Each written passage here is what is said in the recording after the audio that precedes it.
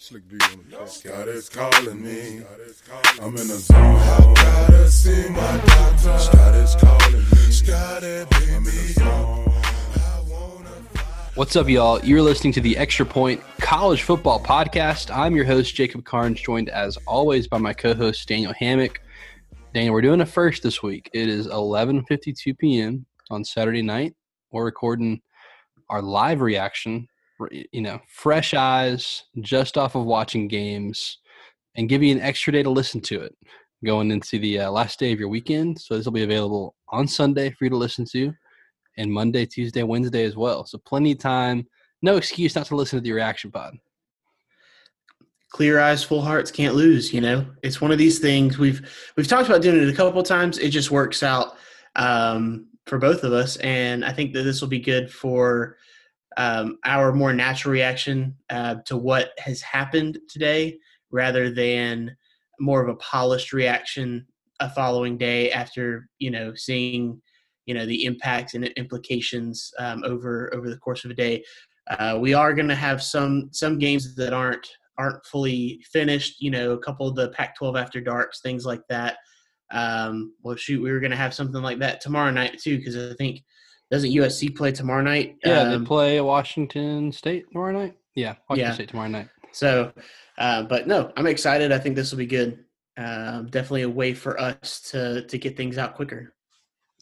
Well, let's get started with, game of the year, maybe so far.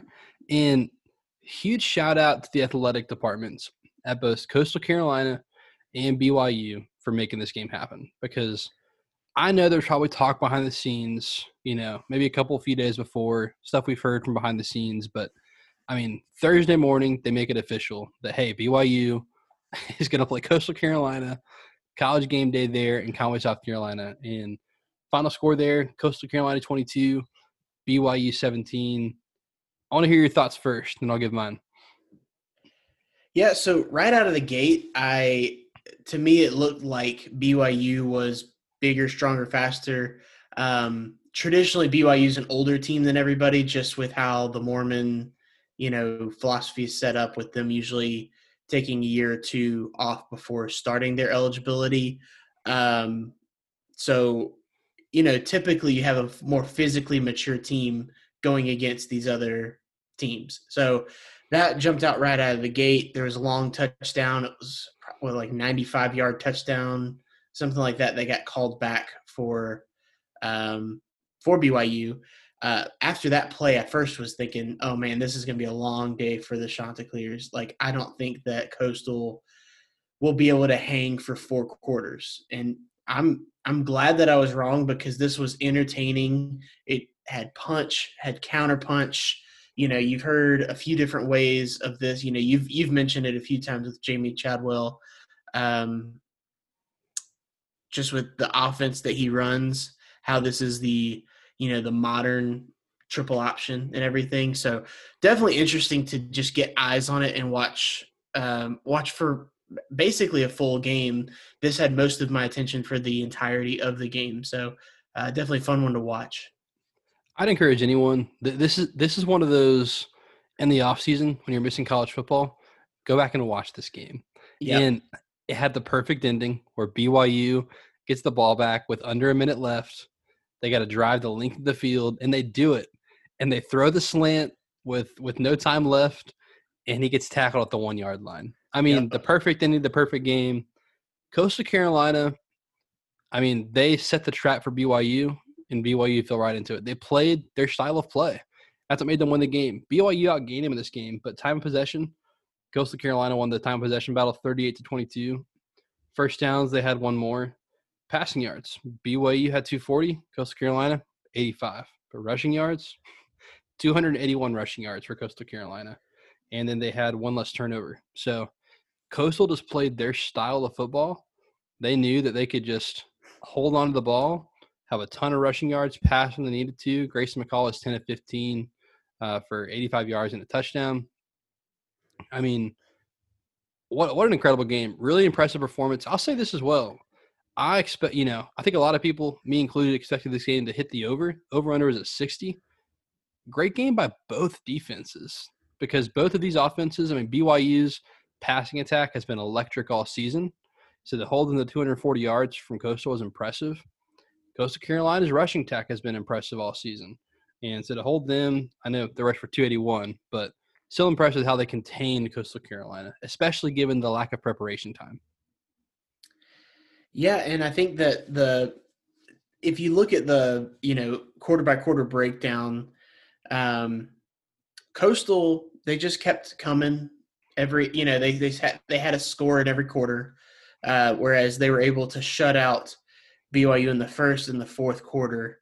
So for me, I mean, so that sometimes that means something, sometimes it doesn't. If you score 35 in a quarter and you don't score anything in the quarter before, it doesn't matter. But it kind of shows that consistency of Coastal, of how they just kind of kept coming and they just kept chipping away and playing their game on offense and defense the whole game. So, yeah, very, very impressed with both teams, and just glad that we got to watch this. I was explaining to, Katie, my wife, kind of the significance of this and just how it was just college game day was going to Coastal Carolina for the Coastal Liberty game. And then midway through the week, there was no game. And then shortly after, there was another game of another top 20 matchup with two, undefeated teams, which an even better matchup than what you had before. So, just incredibly impressed with the whole situation here. In a year that, this is probably the only type of year that something like this could happen, where things could happen like this on the fly, and you make a schedule change in the 11th hour like this. So very impressed, and definitely the winners were college football fans at large. So we'll have our rankings out, little later on, early next week. But I wrote down my top 25 for me personally. I have Coastal Carolina at 13, BYU at 14. I walk away impressed with both teams. I think it's a good spot for both of them. But hey, biggest win in program history for Coastal Carolina. So congrats to them. We got some more Group of 5 action, including we had 4 top 25 upsets today. First of all, I'll just mention Marshall. I mean, Rice blanks Marshall 20-0. Marshall had climbed to what? What were they in the rankings? Who? I know you're hanging out there. I'm actually looking now for it. 21. Okay. Yeah, I knew that. I mean, and they've been impressive all year. Obviously, their freshman quarterback has been, who they've been kind of riding high behind. He's had a great year, but 5 interceptions today against Rice is just kind of the perfect storm. Just kind of riding in there.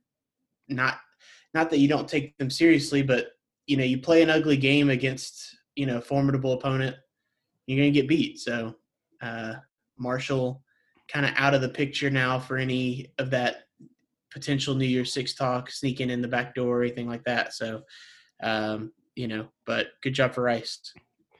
That was the first of the 4 upsets. Let's talk about this one. TCU and Oklahoma State. All right.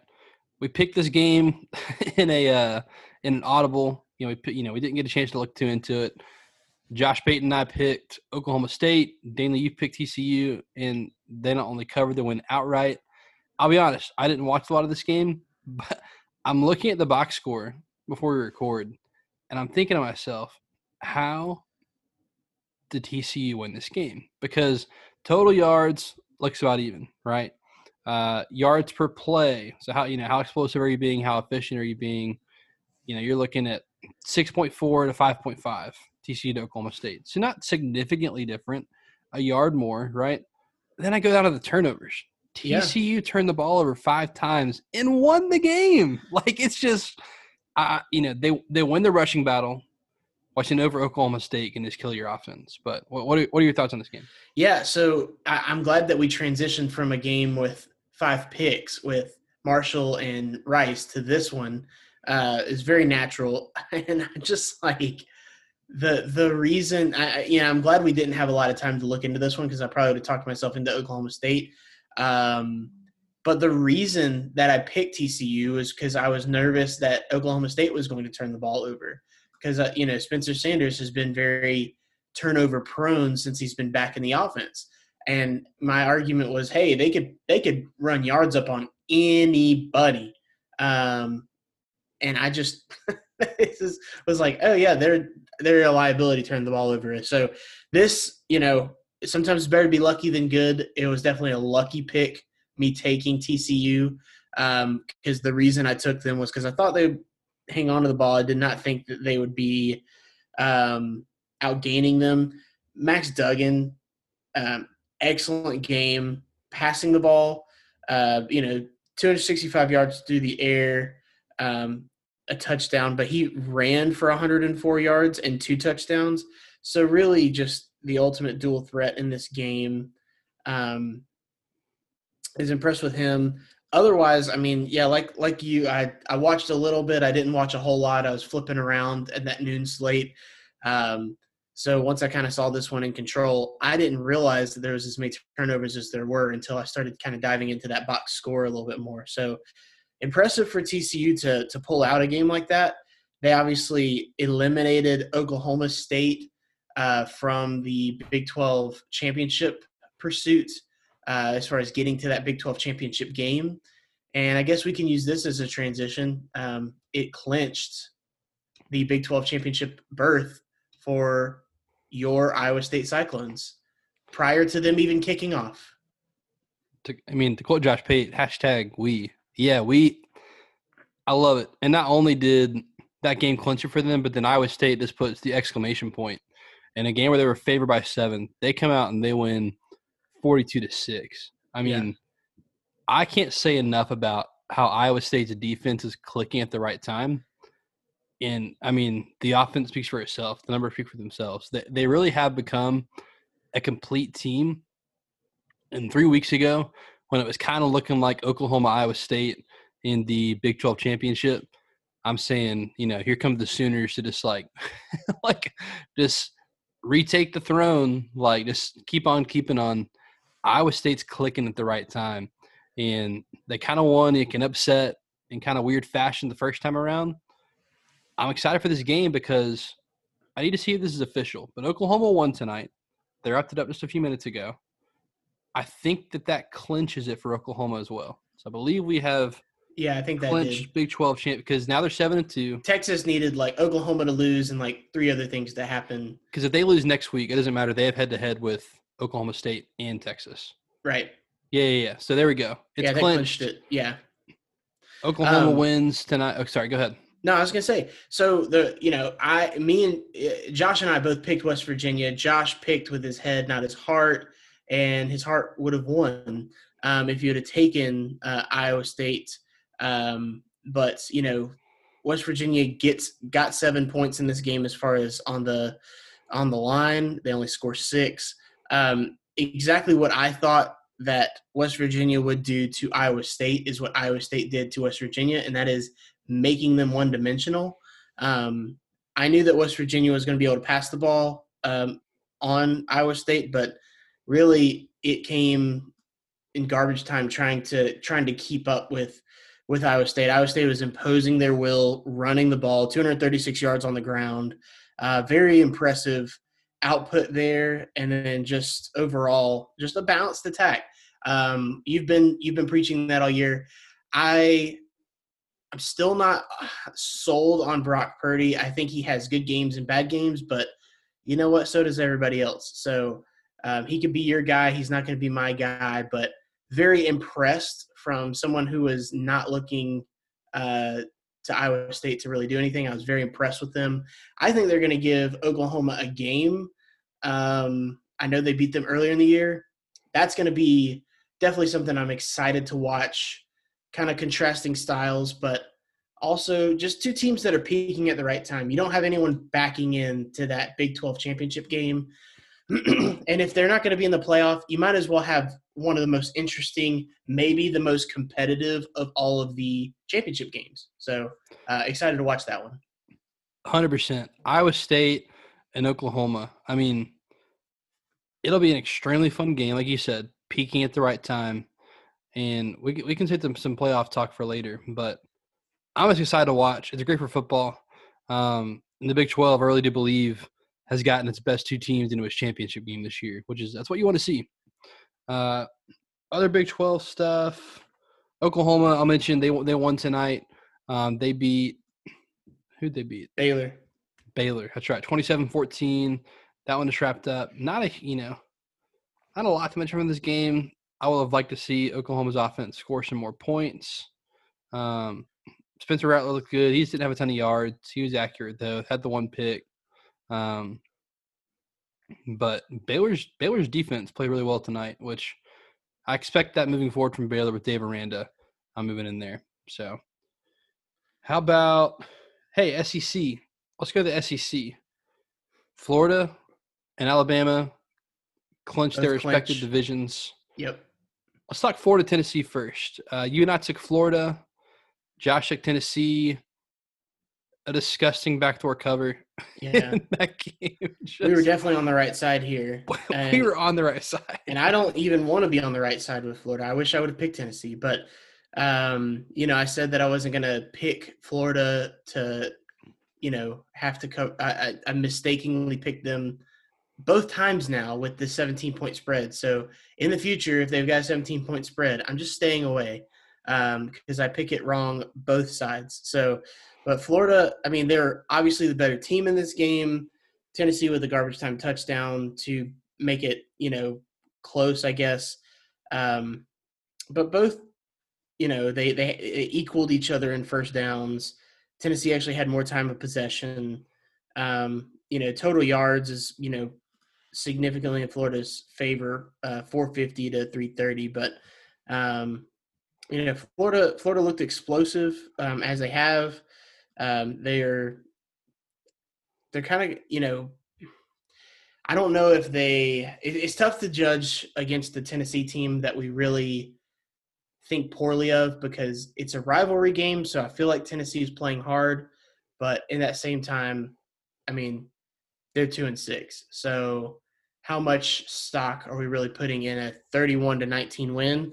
The important thing for Florida, get out of Dodge. You got the W.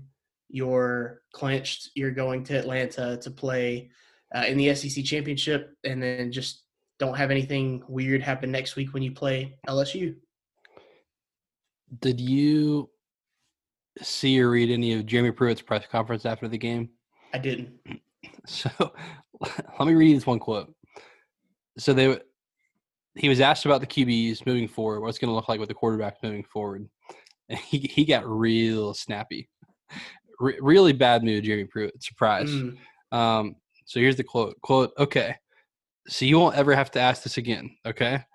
Every week we go out there and we see who competes in practice, who does the best job that we feel like affects the guys around them. And we will do that as long as I'm the head football coach here at every position. So you don't ever have to ask me that ever again, unquote.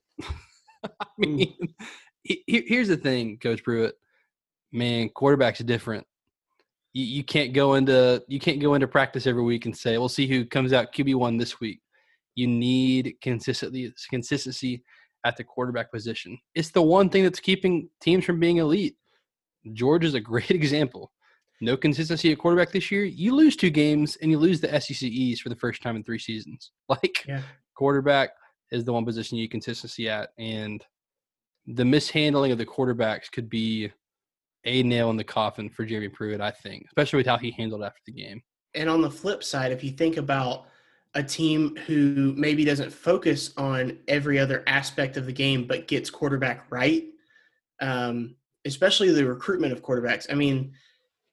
It's unfair to compare people to Clemson with how they've just done it perfectly over the past several years. Because even when they had the wrong guy in with Kelly Bryant, he was a competent quarterback who could win you football games, but they made the change, give them credit.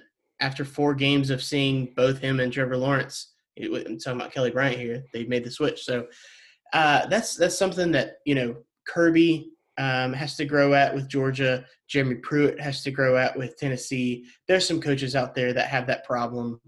And it's kind of an old school thing. It's something where, if your whole philosophy is competition and recruiting, and that's like your brand of football that you preach, then how are you going to, I don't want to say that they baby the quarterback, but how are you going to treat them differently and say, it's okay.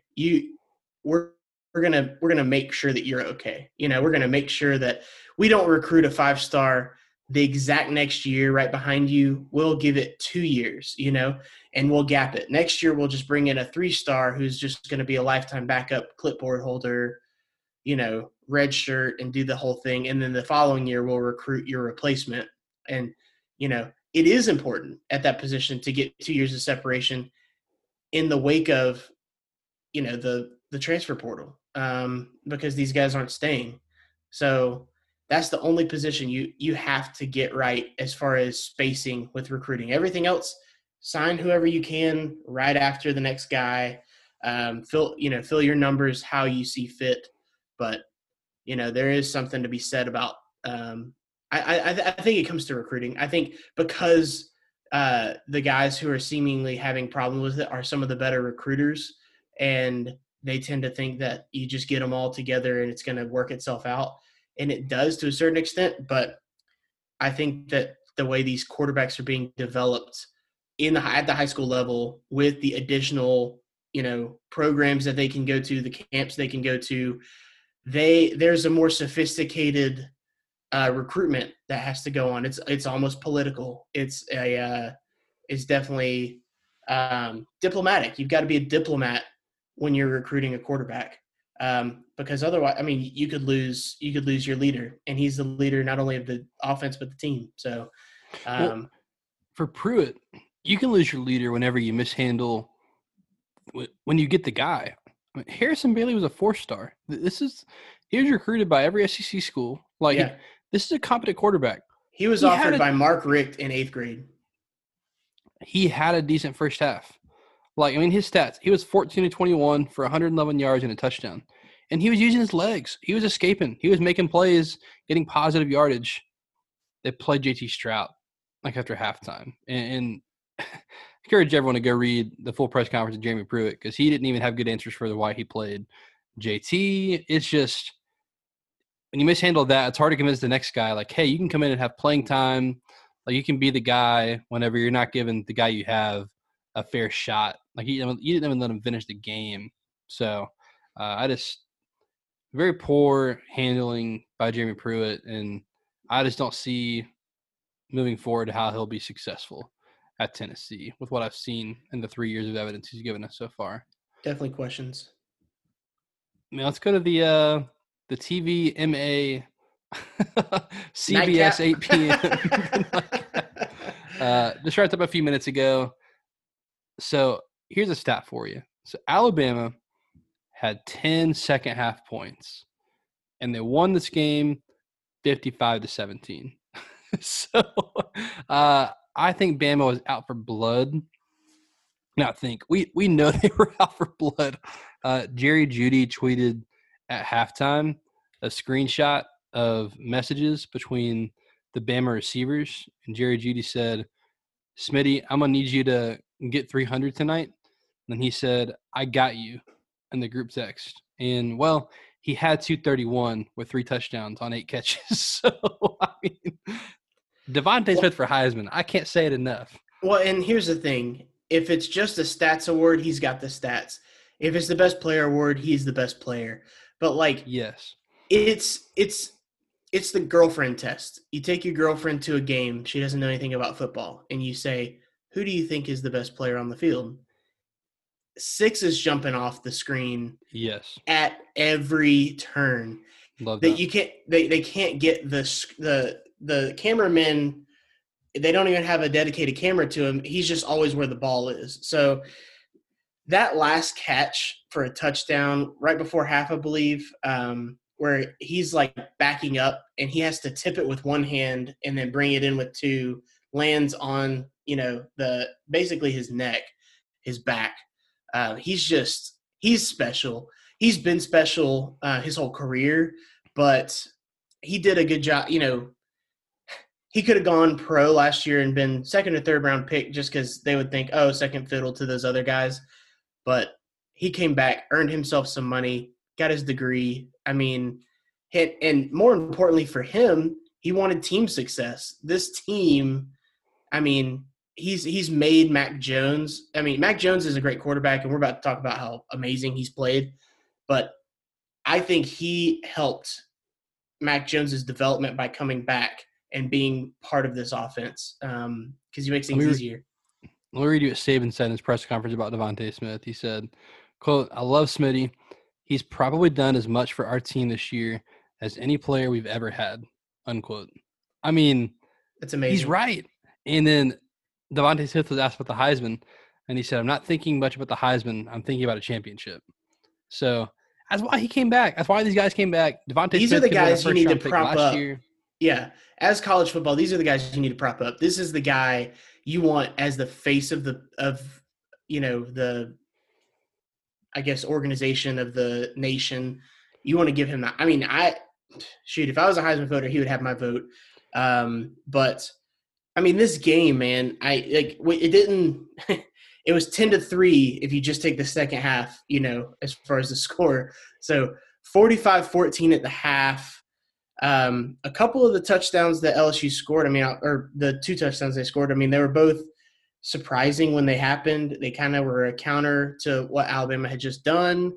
But, like Josh said, on the preview pod, that you're going to see a team that was projected to win by 4 touchdowns playing with their hair on fire. It just seemed like no points were enough. And they put it on them. 650 total yards to 350. The first half stats, you could just look at them and say, oh, these are for a full game. But they were only for a half. So definitely impressed with Alabama. I'm not surprised. This is kind of what we projected. But I'm impressed that all of the damage was done in the first half. And the second half was mostly spent on just kind of keeping some timing, knocking off rust, and then getting some young guys in to get some time to play. Ed Orgeron was asked about any changes after the game. He said, "I promise we would get to the end of the season before we evaluate everything." There's a video of him on the sideline after one of Devontae Smith's touchdowns. He threw off his headset. He threw off the little thing you wear on your hip that goes to the headset. He was screaming at people, angry. And I quoted that and put, "Bo Pelini's not making it to Monday," after that and after this performance. But sounds like he'll just be fired on December 20th. The Sunday whatever Black Monday game is, or Black Sunday for the he'll be gone. They gave up 650 yards of offense, and most of that was in the first half. Bama was averaging over 12 yards a play at halftime. And LSU, you say what you will, the players they lost amazing players. It was a historic team. We've said it over and over. But the cupboard's not bare. There are 4 and 5 stars all over this entire roster. They were talking about it during the game, how they've had, they're about to close in on another top 4 class for like the 3rd or 4th straight year. So LSU, there's no excuse for 5 losses, and it's about to be 6 losses next week after they play Florida. I don't understand. LSU shouldn't be where they are. At a minimum, and most of it's the defense. The offense has at least – they were going to lose this game no matter if they had a good defense or not. But the other games on their schedule, they should have definitely either been in them or, been well ahead based on what their defense performance is. They've got players all over that defense, and they have not lived up to anything. So it's got to be coaching. It's got to be scheme. That's the only thing I can think of. So, if you're an NFL team, are you drafting Devontae Smith or Jamar Chase first? Devontae Smith. Yeah. He's going to win the Biletnikoff Award this year. You can write that in Sharpie. He's winning the Biletnikoff Award this year. And, yeah, I think he's going to go top 10, if not top 5 at this point. I almost wonder because it's two opposite things happened. Obviously, one opted out, the other didn't. But Jerry Jeudy was thought to be the number one of this receiving group last year. And the number two, it was a toss-up between Devontae and Henry Ruggs. And then you had, obviously Jalen Waddle is the fourth guy. And then so him coming back to be the guy versus, last year, I mean, you have Jamar Chase, who was the guy, but he was beside Justin Jefferson, and he was beside Terrace Marshall. And then he opts out of this year. Justin Jefferson goes to the NFL, and he's leading the NFL rookies in receiving yards. I think he's up near the league lead, as is. He's going to go to the Pro Bowl. He's having a phenomenal rookie year. And, I mean, he's playing with Kirk Cousins. He's not like he's playing with, Tom Brady or something. So, but he's being super productive. So you could almost argue that Justin Jefferson's performance in the NFL is almost it's not hurting his draft stock. Like, he's not going to drop to the second round. But as far as splitting hairs, like what we're doing with Devontae Smith versus Jamar Chase, I think that the competitor goes to Devontae Smith. And, the recent success, obviously, going to Devontae Smith. Yeah, recency bias. But you're going to have questions going forward about Jamar Chase for the sheer fact of, was he really the guy, or did he benefit from these other receivers being so good? And obviously Joe Burrow making that big step. But definitely a good question there. Let's finish up the SEC with Texas A&M and Auburn. Texas A&M wins 31-20. Defense didn't really impress you from Texas A&M, but the offense definitely did. It's a super efficient performance. I mean, when you outrush Auburn 313 to 196, you're going to beat Auburn. That's not the way Auburn wins football games. They held onto the ball a ton in this game, and Texas A&M just steadily walking towards being considered for the college football playoff. Yeah, it wasn't one of the performances like we talked about where they get all the style points necessarily. They were trailing in this game in the first half and maybe part of the second half. And it kind of looked bleak for a little bit. But you had to think that A&M wasn't really doing anything special, and Auburn was pulling out all the stops to try to beat them. They're doing these trick plays. They're doing gadgets that look like different things back and forth. Bo Nix was really having to manufacture some stuff. Tate Bigsby looked pretty good. I mean, as a team, they averaged 6.5 yards per rush.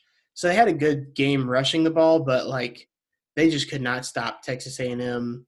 And that just came to fruition fourth quarter. I mean, it just was one of those things where they just weren't going to beat them today. A&M showed that they're the better team.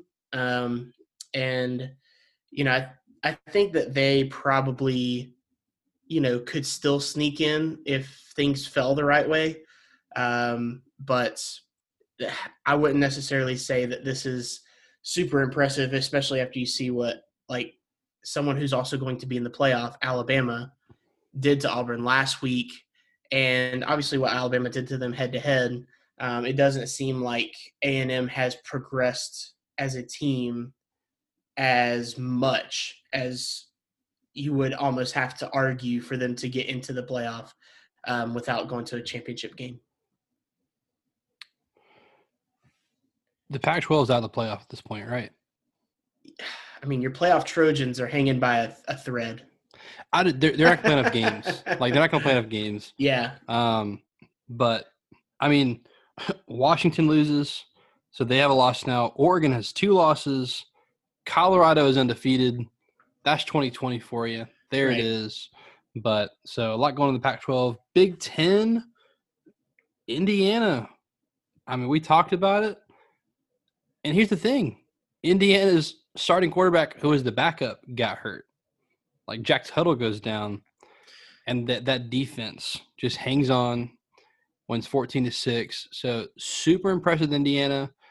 And then Ohio State, I mean, just Justin Fields, and they lit up Michigan State today. So they did what they needed to Michigan State. Yeah, and it's one of those where it's like, if that is for some reason the last game they play, So prior be it. to, they were like, well, you're not going to have any doubt for what we're about. I come away very impressed with Indiana as well. I was on Wisconsin, and I think that, what I expect from them from Wisconsin was definitely more, production, more offensive output. They controlled time of possession, but it was just one of those, where Indiana is really great at just hanging on, and they got up early and they kind of just held on to this win. It's turnovers. I mean, it was only 2 turnovers for Wisconsin versus 1 for Indiana, so it wasn't something super wild or anything like we saw in some other games. Um, Great for Tom Allen. Obviously, like, pulling for him, just I think he's a great coach and everything like that. So impressive.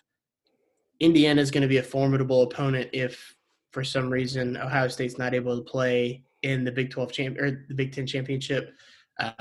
But otherwise, expect them in a New Year's Six bowl and impressing this year. Quickly finishing the ACC, Notre Dame rolls. They got up big early. Syracuse scored a touchdown late to make it seem a little bit closer, but covered against Syracuse, and then Clemson looked like Clemson against Virginia Tech, 45-10 there. Miami, 48-0 against Duke. Duke's not that great, but still, I mean, Miami has quietly gotten better and better since that Clemson loss. It's kind of like they had a lull of a couple weeks. They won a couple close games. In the past couple weeks, they've been getting better and better. So they're officially out of the ACC championship at this point. With Clemson's win, that clinches them in. Notre Dame is also clinched. So the rematch is happening. But Miami's going to get a really good New Year's Six bowl. And this is a second we're going to talk about some playoff scenarios, but they're not out of it yet. Yeah, I mean, if I'm giving you the option of letting Miami in or letting Texas A&M in, I mean, who do you think you'd let in? Those are 2 one-loss teams that are both, their loss is to the Giants in their conference, and one seems to be maybe trending up. I mean, they have different resumes, so that's something you have to. The win against Florida is gonna. I mean, there's your exclamation point. Yeah, I agree. I think though that here's the thing with Miami. I mean, if they have a big win against North Carolina next week, North Carolina, has been impressive this year overall. If they had a big win against them, maybe ran it up, and then if Florida lost not a close game at all to Alabama, then you might devalue the Florida game. Or if Florida lost another game, if Florida lost to LSU next week, that's not going to happen. But if for some reason they did, that might swing the scales. I don't know, but definitely in the conversation, like you said. Let's talk some playoff scenarios. So, as of today, it's now Sunday, December 6th, 12:30 a.m. Who would be what's your prediction? Not best 4 teams right now. What's your prediction for who will be in the playoff when those rankings drop here in a few weeks? I'm kind of in a chalky mood. So, I mean, for me, it's Alabama is going to be number 1. They're going to roll. And number 2 is going to be Clemson. They're going to win the ACC over Notre Dame.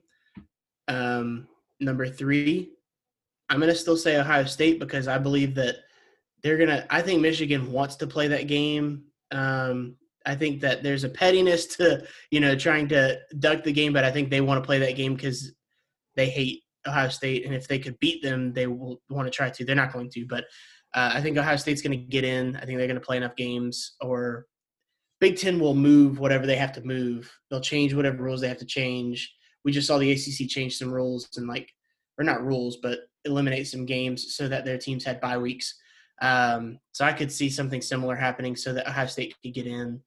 So I think Ohio State will be undefeated. They'll be the third-ranked team. And then I think that Notre Dame, with their only blemish being the ACC title game to Clemson, I think Notre Dame will be number 4. I have the same 4. And I would tend to think – here's the thing. The committee's going to do whatever they do to get the matchups they want. So based on how they've ranked things so far, I would say Notre Dame should be the 3 seed. But because they're not going to put Clemson – well, would they put Clemson and Notre Dame in the first round together? We'll see that if it happens. But I would have the same 4 as of right now. My next likely scenario would be this, though. I want to get your opinion. Alabama beats Florida, undefeated SEC champ. They're the number 1 seed, right? Mm-hmm. They're in. Right. Here's the kicker. Notre Dame beats Clemson again. Mm-hmm. They're the 2 seed. They're in. Undefeated ACC champ. All right. Ohio State gets the Michigan game in and wins the Big Ten. They're in, right? So now you've got Texas A&M with 1 loss. Cincinnati is undefeated. Miami with 1 loss, no conference champ. And then you've got 3 teams with 2 losses, 2 of them with conference championships, Clemson. I'm sorry, I said that wrong. Only one of them has a conference championship. Iowa State or Oklahoma would both have 2 losses at that point. Clemson would have 2 losses. Florida would have 2 losses. Long shot, Georgia would have 2 losses, but Florida has the head-to-head. So, on to realistic here. Who is your 4th seed at that point? Is it A&M? Like, is it easy? I think. Like, my thing is, could Oklahoma or Iowa State jump to 4? In that scenario, they're in the discussion. I'm not saying they're not in the discussion. I think if there are undefeated teams and 1-loss teams, that those will get – we've seen in the past they've put in at large, 1-loss teams versus a conference champion with 2 losses. So I know that the conference or the committee changes a little bit every year. You have some roll off, some roll on. So the tenor changes as far as who the chair is and who the key players are that are talking in there. So I know that there could be different points of emphasis. They list all of them out, strength of schedule, but which ones are you putting first? Which ones are your priority? So there's a chance. From what I've seen, I think that they're going to put either a 1-loss or an undefeated team in. The fact that they've had Cincinnati already in the top 10 lends me to think that if Cincinnati has impressive wins down the stretch, and by impressive, I'm not meaning opponent, but margin. If they win big, then I think there's a good chance that you could actually see Cincinnati get in that scenario. A&M, I mean, they really need Florida to put up a fight with Alabama, because if Florida loses a close game in the SEC championship, but it's still their 2nd loss, then I think that you could almost argue in favor of A&M because of their Florida win. I think A&M gets in over Cincinnati because they're already ahead of them. Like, I don't see a Group of 5 team just because you won your conference. It's not like you won a Power 5 conference. That's not going to add a resume check to jump them. But I think a realistic jump that could happen would be the Big 12 champ, because Iowa State has already climbed into the top 10, jumping teams like Miami, like with Iowa State having 2 losses. So it'll be interesting to see play out. We'll get some more rankings on Tuesday, which we'll talk about. But let's talk about one more thing that happened tonight. So some breaking news as of about an hour ago now. South Carolina looks like they're hiring Shane Beamer as their next head coach. And my friend Cartwright, big South Carolina fan, follows the program closely. He's on the podcast earlier in the year, but he and I were texting about Shane Beamer earlier in the week when when he was interviewing and stuff like that. And before he got hired, this was his number one pick. And I want to read a text from him as to why. This like what as a fan, what he's thinking about the hire. And this is before they hired him. So I thought it was really it was really good perspective. Let's see. Sorry, I'm pulling it up.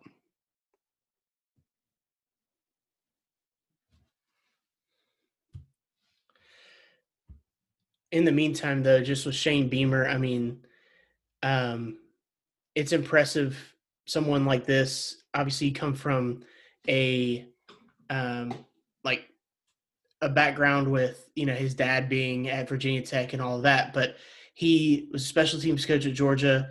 Went to Oklahoma to do the same thing. Rises up the staff, becomes assistant head coach.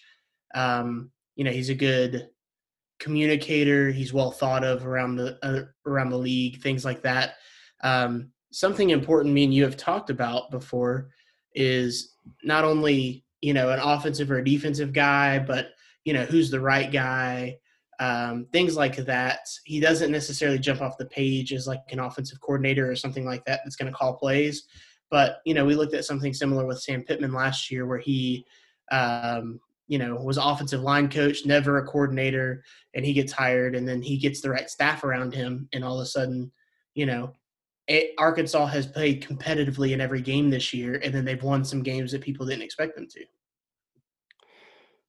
Yeah, it's an interesting hire. I think that this is similar to Arkansas hiring Sam Pittman last year.